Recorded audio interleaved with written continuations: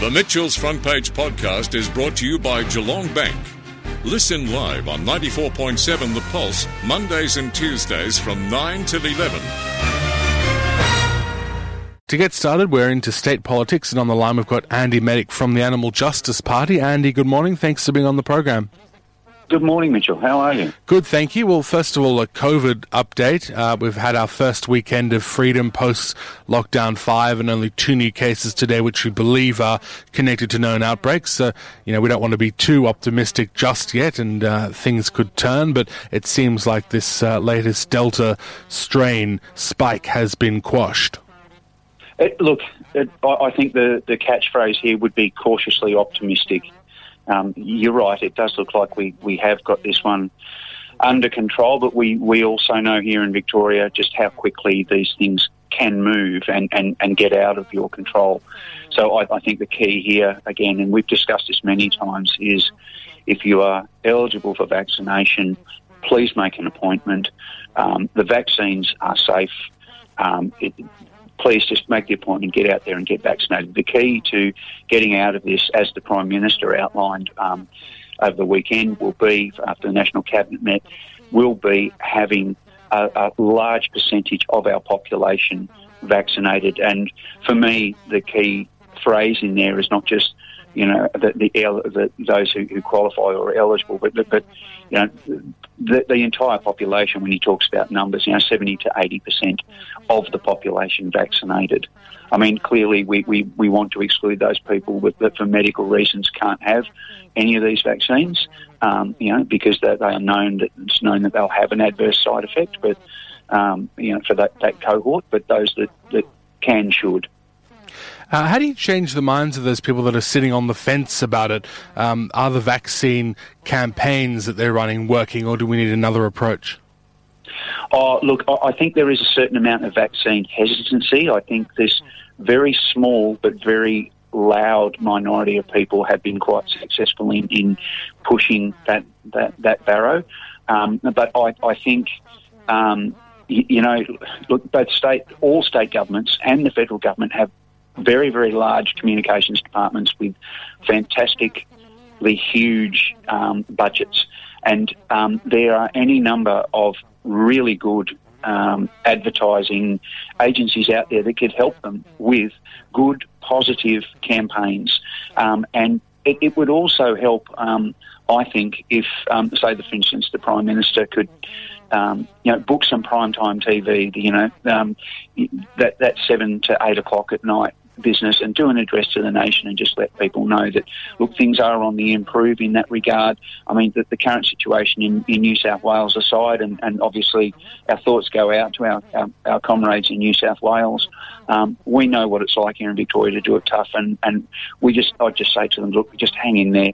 Just hang in there, get vaccinated when you can, and Victoria is behind you, But the Prime Minister booking some of that time and putting some positive messages out there.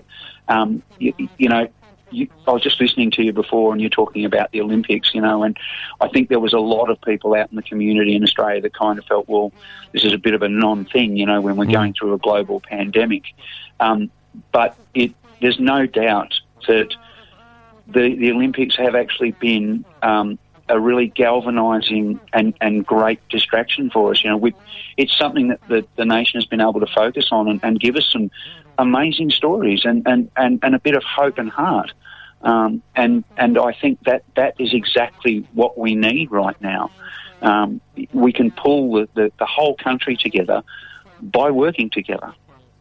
Now, changing tact, I see in the papers over the weekend that there's been some allegations of spying on focus groups by staff connected to the Premier's office, which maybe isn't that much of an issue in and of itself. I'm not entirely sure how these focus groups run because I've never been part of one. But I guess the question is how much taxpayers' money should be going towards trying to work out from a communications point of view how the Premier's image is being perceived. I mean, it's one thing to say we're going to a focus group with this idea or whether we like the East-West link against the Westgate Tunnel. But what about that sort of personal image type question around the Premier? Is that a valuable investment on the part of taxpayers, do you think?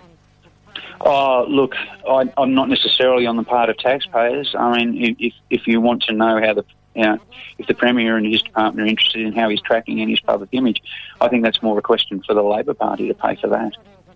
So that's perhaps a debate that needs to be had in terms of taxpayers' money and what is appropriate, and perhaps having better barriers and boundaries.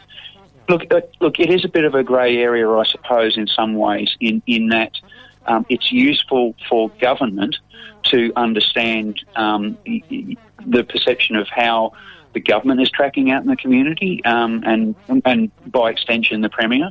But those are things that you would want to put out there to say, with questions that are very much like, well, look, what do you think we can improve upon? And for them to listen to that, to get feedback from the community on things that they will act upon. That's one thing, but to conduct an exercise of, just how popular am I, or anybody for that matter. That's a question for your internal party politics rather than the Parliament. Now, reading the Weekly Times, there's an article from a few weeks back and says that there were some activists who were dobbing in duck hunters because they thought they were doing the wrong thing, shooting too many birds. But it turns out in the process that the activists have been fined and the hunters have been found innocent. So what actually happened there? Right. So what actually happened was that these hunters did actually shoot over their limit, and they discarded the birds that they knew if they were caught, if they were questioned, that they would be fined. So they just literally threw them away into the bushes or reeds.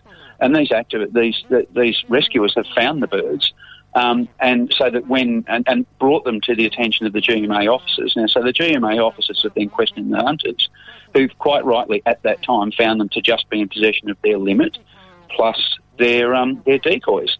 And then they've gone to the rescuers and fined the rescuers for being in possession of evidence, basically. It's just absurd that this has occurred.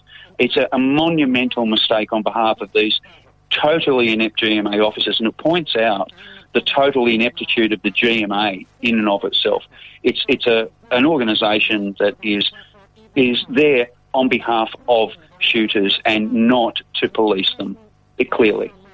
So what changes are required? Because it seems like this tension between the rescuers, as you call them, and the shooters, that's now playing out on the actual reserves, where it's perhaps not best to do that while one side has a gun, probably best to do that away from it and have a sensible and mature debate. But it sounds like the tensions are actually playing out on the field, which I think then just leads to people being hurt, doesn't it?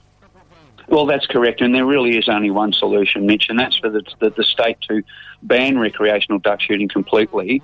This is an extraordinarily small group of people that partake in this annual killing spree, and the rest of the state wants it gone.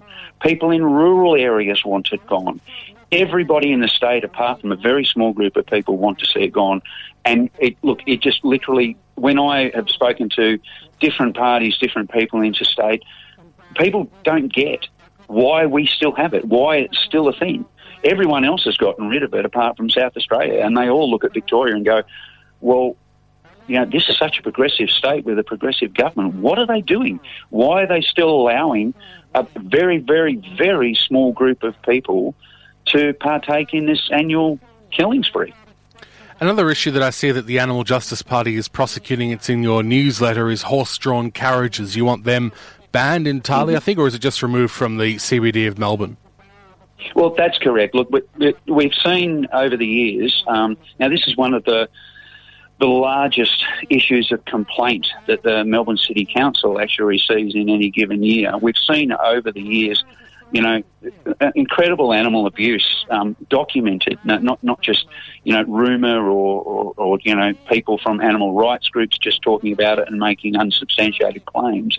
But this has been documented over the years. We've seen, horses that, a horse famously, an illegal U-turn in front of a tram which forced the horse's head to smash through the window and become injured. There's countless hours of video and photos of, as I say, illegal U-turns in front of trams, people who are operating these horse-drawn carriages on the phone, which is an offence, them touting for business when they're not allowed to tout, yelling abuse, physical assault. There's all sorts of things going here. And And people say now, people are probably new to the debate, say, well, why can't they be regulated?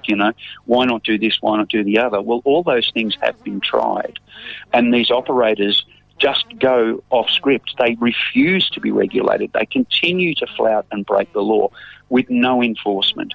And it's time for them to go. This is happening all around the world. It's even happening in New York, which famously has had a very large horse-drawn carriage industry.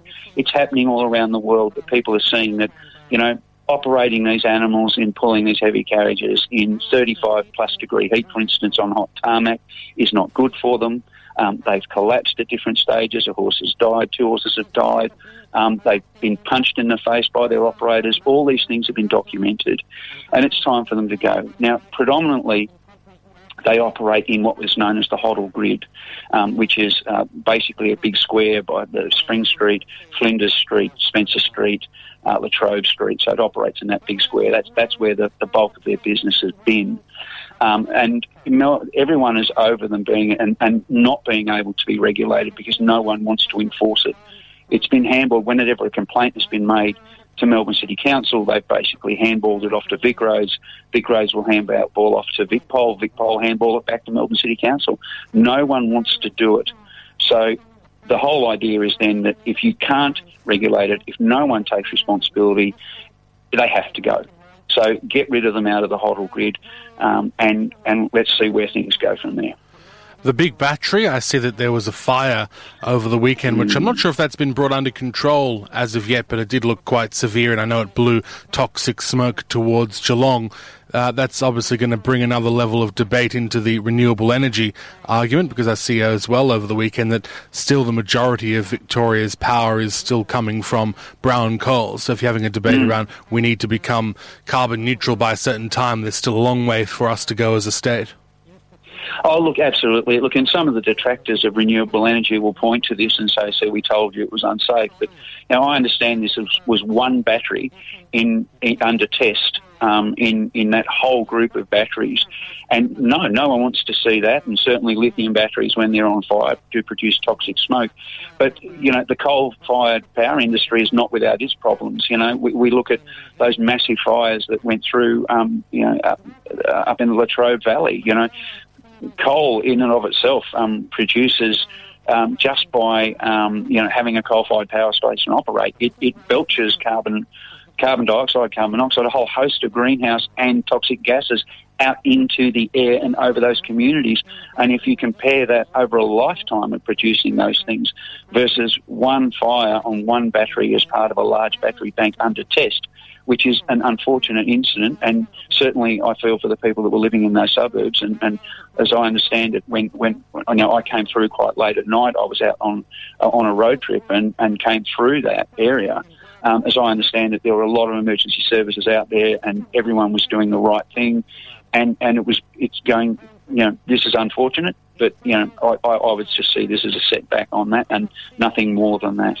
And just last of all, I don't know how closely you've been following the Crown Casino Royal Commission, but I know the Commissioner assisting put forward a submission which suggested that it's now open to the Commission to actually revoke Crown Casinos, or recommend that Crown Casinos' licence be revoked. It's ultimately up to the government. I don't know if it has to go through Parliament to actually decide that, or if it's just up to the executive branch. But what do you make of what you're seeing, and does the Animal Justice Party have a view on what should happen? Look, clearly the operators of Crown Casino have been able to get away with a whole host of things over the years, which is contrary to their operational licence. This has been pointed out year after year after year, and I commend my parliamentary colleague, Ms Fiona Patten of the Reason Party, for exposing the money laundering which led to this investigation just last year. There was some undercover footage of tens, if not hundreds of thousands of dollars from memory going over the counter at Crown Casino. But this is the problem. When you have a gambling house, you open it automatically for corruption, and it's just one thing follows the other. And it certainly looks like Crown has not been able to operate that licence, even within, basic parameters. And, I note also that they made an offer to the ATO of paying back taxes of $61 million. I mean, which, everyone has to pay their taxes, and every business and every small business sits down with their accountant and pays their taxes in full. Yes, they have deductions and those sorts of things, but they operate within the tax laws. I don't understand how a large organisation such as Crown, which is the state's largest employer, I believe, gets to not pay its taxes year on year, and then when push comes to shove, that they get to make an offer of how much they will pay. I mean, to me, this is just patently absurd. If they owe hundreds of millions of dollars in tax, then they pay hundreds of millions of dollars in tax. No questions asked. You don't get to negotiate that. And certainly it looks like that, there appears to be a litany of rule breaking on behalf of the Crown licensees here. So I don't see that there's any other option at this stage other than to cancel their licence and perhaps find another licensee. Because we do allow gambling in this state. It's not my bag. I see it as, people work too hard for their money, and I think it's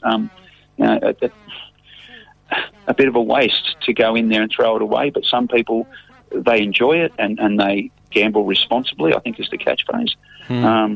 But if you're going to allow it, it has to be highly regulated and highly policed.